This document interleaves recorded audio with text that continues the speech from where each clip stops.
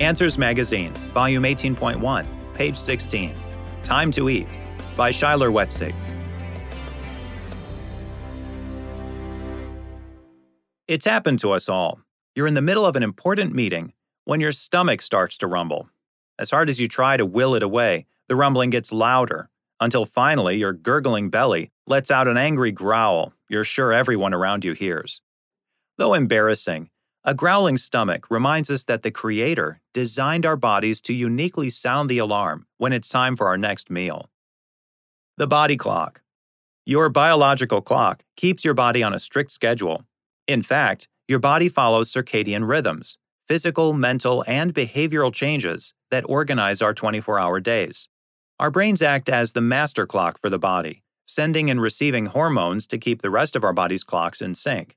Come noon, you may feel hungry, even if you had a big breakfast, and your body doesn't need the energy reboot yet. It's just your brain ringing the lunch bell. Mealtime. When your stomach is empty, the walls of your stomach begin contracting to squeeze any remaining food into the intestines.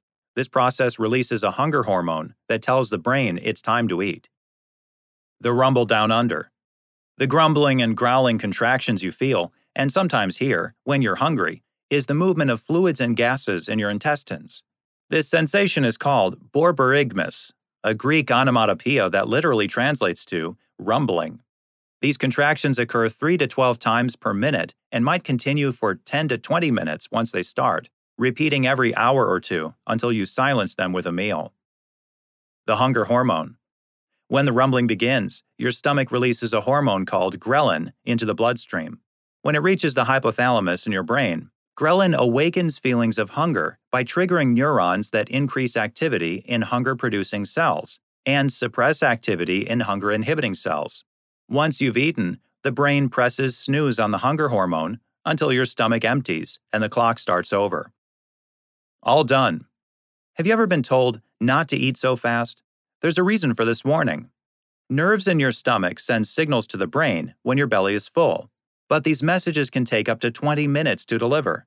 So when we eat too quickly or inattentively, such as while watching TV or scrolling through our phones, we don't pay attention to the body's alarm system, causing us to overeat.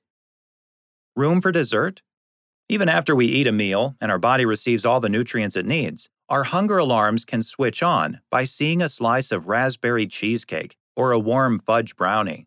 The first time we try a treat that we deem delicious, the region of the brain that processes pleasure lights up and releases dopamine, the feel-good hormone. Our brain remembers this feeling and prompts us to experience it again. Though we might feel full of one food, a delicious delicacy can revive our appetite.